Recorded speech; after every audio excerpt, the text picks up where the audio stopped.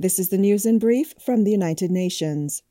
Finland violated the rights of its own child citizens detained in camps in northern Syria by failing to repatriate them, a UN expert committee said on Wednesday.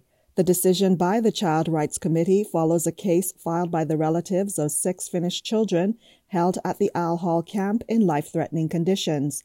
The children were born in Syria and their parents had allegedly collaborated with the Daesh terrorist group, also known as ISIL. The UN committee found that Finland has the responsibility and power to protect the children and to repatriate them. The case was brought to the committee in 2019.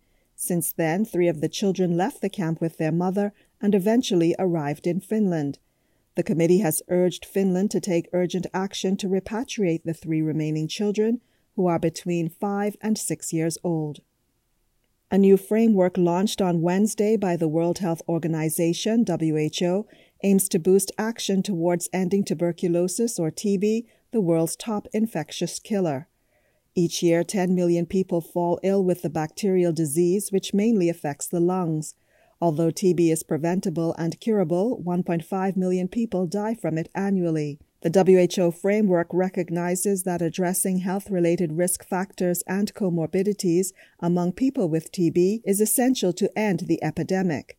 It outlines steps to strengthen collaboration to support countries to increase access to high-quality prevention and care. 5 key risk factors are driving TB, WHO said: alcohol use disorder, diabetes, HIV, smoking, and undernutrition. These factors accounted for an alarming 45% of TB episodes in 2020.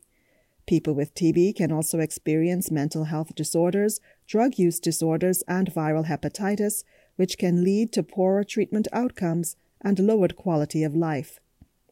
The spiraling cost of living, fallout from the COVID-19 pandemic, and high unemployment rates have made it difficult for many Venezuelan refugees and migrants across Latin America and the Caribbean to rebuild their lives and integrate into society.